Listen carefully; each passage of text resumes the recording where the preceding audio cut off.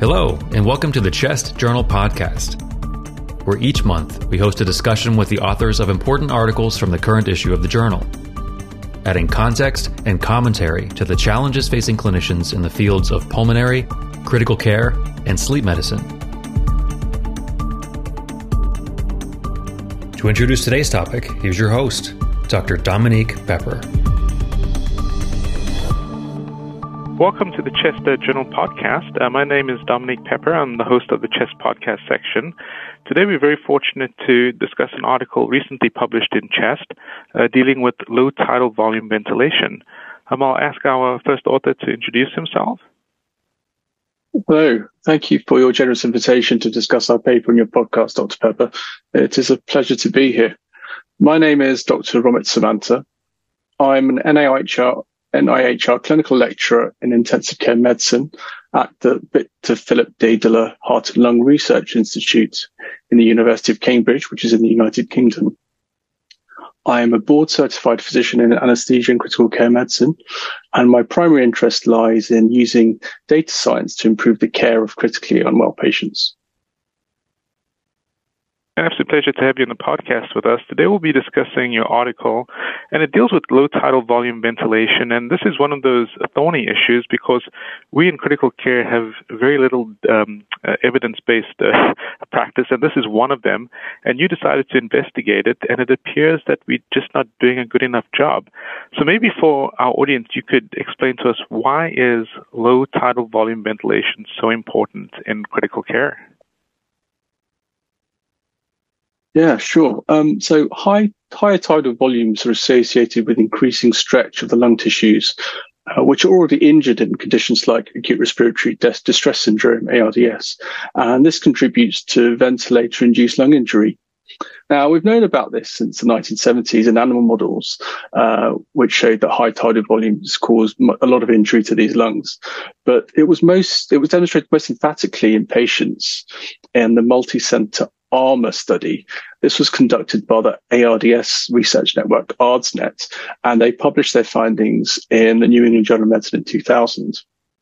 Now, the ARDSNet investigators showed that in patients with ARDS, aiming for tidal volumes less than 6 mils per kilo predicted body weight was associated with much improved patient survival at 30 days compared with patients who were receiving tidal volumes greater than 10 mils per kilo predicted body weight. This was a landmark study whose findings still endure to this day. And this kind of coined the term low tidal volume ventilation or lung protective ventilation. Since that study, low tidal volume ventilation has been shown to benefit patients in other cohorts, so general ICU patients with or without ARDS, and patients undergoing emergency surgery for prolonged periods. So basically, low tidal volume ventilation is now the expected standard of care for patients who require invasive mechanical ventilation.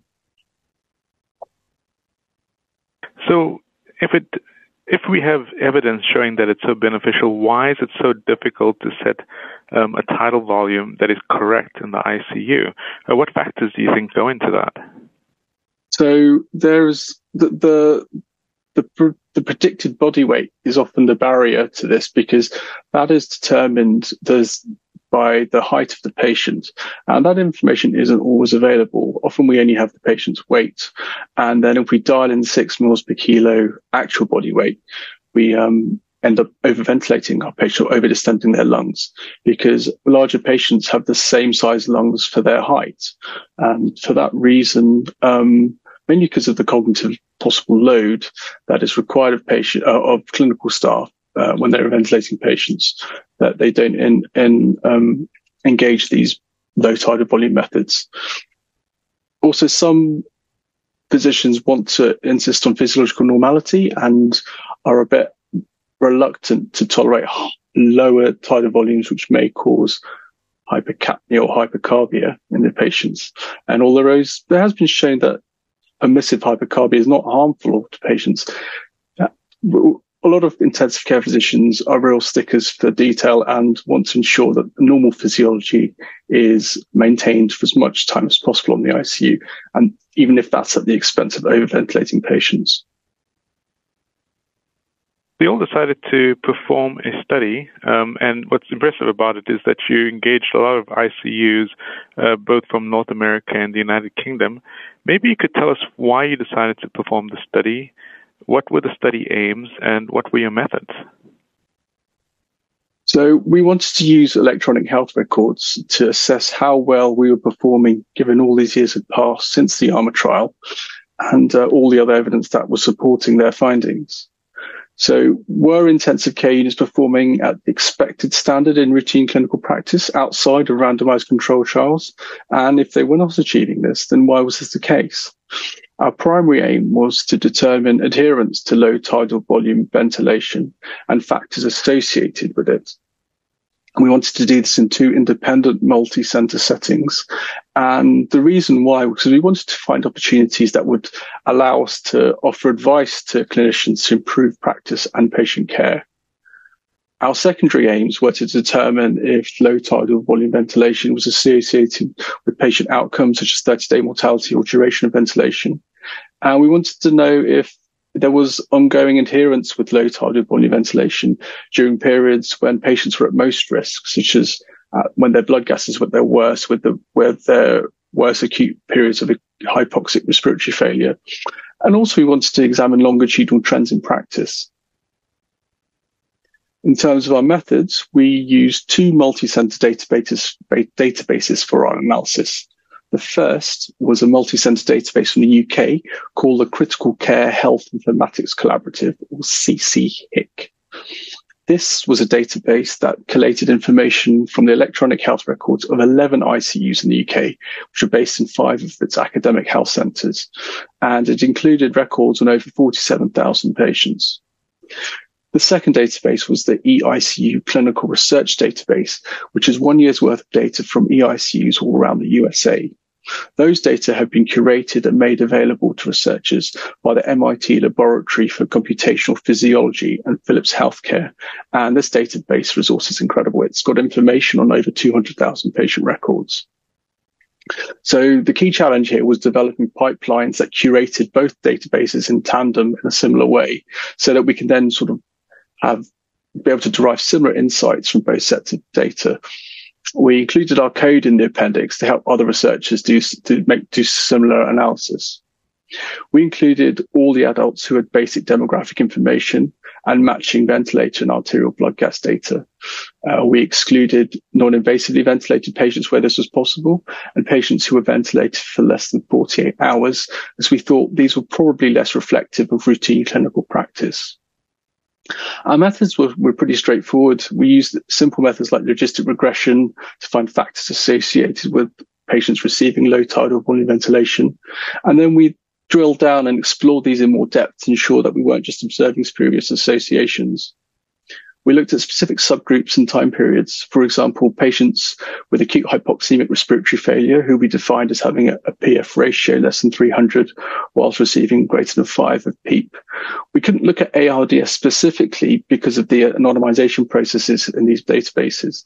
Well, we didn't have the notes or diagnosis per se, just admission diagnoses.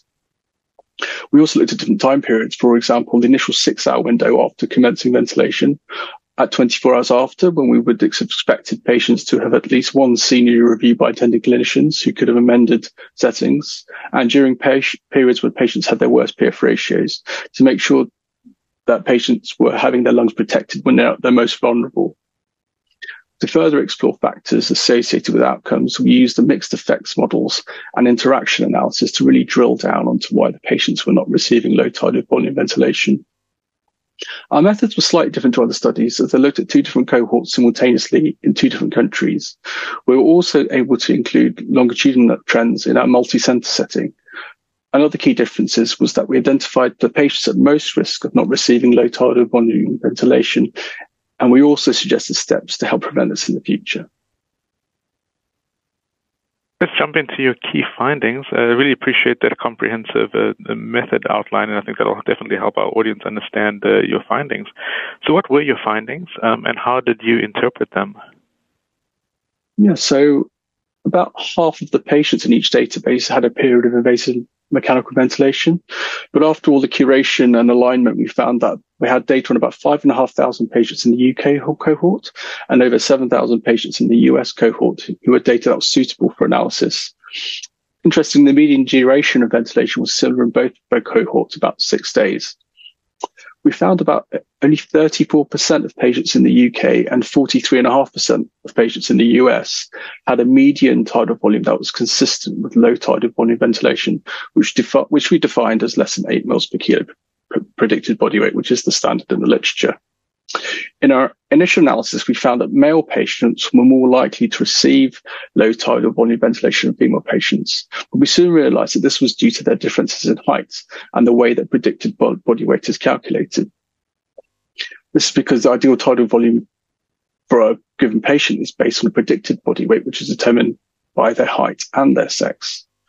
So we found that for every 10 centimeter increase in height, the odds of receiving low tidal volume ventilation increased by 8%. And this value was completely consistent in both databases. A 10 centimeter increase in height was associated with a greater than 0.2 mils per kilo predicted body weight reduction in median tidal volume per ventilation episode. We explored this further with an interaction analysis, which is shown in figure 2 of the paper.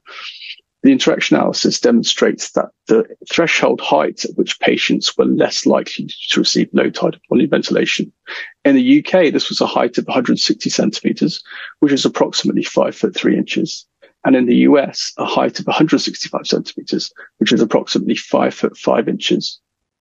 So at these heights, 41% of ventilated female patients in the UK cohort were shorter than this threshold, compared to 5% of males. And in the US, 65% of ventilated female patients were shorter than this threshold, compared to 7% of males. So you can see why the sex discrepancy in receiving low tidal volume ventilation arises. We then created a mixed effects model, which adjusted for other variables like admission diagnosis, treating hospital, illness severity, which we characterized using Apache scores. And we showed, again, in figure 2, that the greater height was consistently associated with receiving low tidal volume ventilation after sequential adjustment for these other factors. In our secondary outcomes, we found that during periods of acute hypoxic respiratory failure, there was a general failure to reduce tidal volume. So it's something that isn't being changed when patients are at their most unwell in terms of their respiratory function.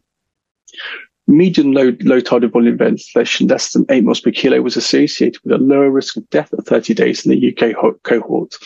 A similar association was observed in the US cohort, but it didn't quite cross the threshold for significance. As we had access to longitudinal data from the UK cohort, we found that after December 2016, there was a consistent reduction in tidal volume for both male and female patients, about 0.26 mils per kilo predicted body weight reduction every 3 months. And that was really encouraging for us because it showed that changing practice is achievable, especially as a greater reduction in tidal volume was observed in female patients compared to male patients. To help improve future practice, we also calculated the starting tidal volumes that should be used in the first instance if you don't have high data available. And this would reduce the risk of not providing low tidal volume ventilation to less than 10%. These were calculated as 494 mils for male patients and 370 mils for female patients. Although you should dose your tidal volume according to the patient's height, we're all frontline clinicians and appreciate there are a lot of competing demands when you put someone on a ventilator. There's a lot of physiological instability and there's a huge cognitive load for multiple tasks that need to be managed at the same time. So these are safe starting values that you can adjust later. So this is really important data, and it's incredible that folks or clinicians would go ahead and schedule the same tidal volume for both men and women and expect them to have the same lung volumes and have the same outcomes. You mentioned that one way of getting around this is to say that for all women, put in a tidal volume of 370 and for all men a tidal volume of 490. Why is this information, or why is this not actually built into the electronic health record? Why are there no prompts that would indicate to clinicians what the best standard of care or best practice is? That depends on every hospital's different, and often, I don't know where you work or if you work in critical care, but certainly I'm subject to a lot of prompt overload from my electronic health record, which is telling me if there could be sepsis, if I need antibiotics, if I thought about the VTE prophylaxis and a whole bunch of other things that need to be completed. And so there's a lot of noise and distraction in electronic health records for clinicians. So adding another one doesn't necessarily help them. I think giving them an easy solution is a way to reduce their cognitive load. Also, giving them an unfamiliar figure, so might make them question why it's there, and then make them titrate the number later. Whereas if everyone's used to looking at 500 and knows it's kind of the standard setting, so that's cognitively easy to sort of accept and just carry on with. What we showed in the study was that once you start at a tidal volume, that tidal volume tends to persist throughout the patient's ventilation journey. And that's been shown in other studies as well. So there's clearly a sort of an anchoring type human factors phenomena here, where if something works, don't fix it unnecessarily. Whereas something's unfamiliar, then that might prompt you to look why and titrate appropriately. Dr. Samantha, some may push back at this publication and say this was a retrospective analysis, and you found an association. It wasn't causal. It is plausible that by looking at low tidal volume ventilation, that you're actually looking at a surrogate marker of better ICU care. It may be that clinicians or practitioners who are up to date with the guidelines on how to administer low tidal volume ventilation are actually implementing other ICU practices that are also improving survival, and that's the reason that you found a survival benefit or a benefit for patients. What would you say to that? Yeah, I think that's been shown in the past as well, actually. So I think low tidal volume ventilation and other markers of high quality care in ICU patients have been shown to improve outcomes and are associated with a whole package of measures, like bundles, if you like, of care. And so that's why that's an important thing that you can't really capture in these databases. We did in our mixed effects model now, so we did adjust for treating hospital to try and account for this, and the height still came through as the most important factor here. So yes, that's correct. That we could just be measuring a surrogate, but this is a phenomenon that's been observed throughout the literature for over 20 years now. So I think it's probably more than just an indicator of good quality care. I think it's genuinely safer for patients to receive lower tidal volume ventilations. And then in terms of, you obviously measured tidal volume. In your paper, you mentioned that there's other parameters that we use when setting the ventilator, such as PEEP, which affects your driving pressure, which affects, and then there's also setting the respiratory rate, setting the FiO2. How would those factors affect your findings, and how would you want our audience to be aware of that? So, these are important limitations. We couldn't abstract ventilation modes from these data as they were presented to us. So we couldn't fully exclude spontaneous ventilation modes, which we tried our best to do by looking at the data and seeing if it suggested a spontaneous mode was being used. And then other concepts around lung protective ventilation, which have been extended to more physiological modules like driving pressure that you mentioned and mechanical power. The required data to calculate these values wasn't consistently available in both databases. So we couldn't really explore these additional variables and how they're related to outcomes as we'd have liked. So those are all important things, but we couldn't really explore them in this context, partly because of the way the data's been collected and collated. And then did you perform any other subgroup analysis in your patients that you would want our audience to be aware of? Because sometimes we find associations, but then in certain subgroups, that association either disappears or we find that a certain strategy is harmful. Were any such findings in yours? So in in the subgroup analysis of patients with acute hypoxic respiratory failure, we found that there was a failure to improve practice. And then we also looked at a subgroup of patients. We looked at their duration of ventilation, and we found that there was no association between low tidal volume ventilation and shorter duration of ventilation. We didn't look at specific disease subgroups because they weren't terribly well characterized in each of the databases, and the numbers were small for, say, sepsis. In addition, we couldn't characterize patients who had acute respiratory distress syndrome because these weren't labeled as such in each database. So based on your findings, and this obviously is an analysis of large databases, what's the next step? How does the study advance our understanding of low tidal volume ventilation? What studies are needed going forward in order to address any of the questions that weren't properly addressed during the publication? So our study showed that poor practices are still relatively common in both the UK and the USA, and it identifies the patients who are most at risk of not receiving best practice. So it showed that this is primarily shorter patients who are at high risk, and these are patients who are shorter than 160 centimeters in the UK and 165 in the USA.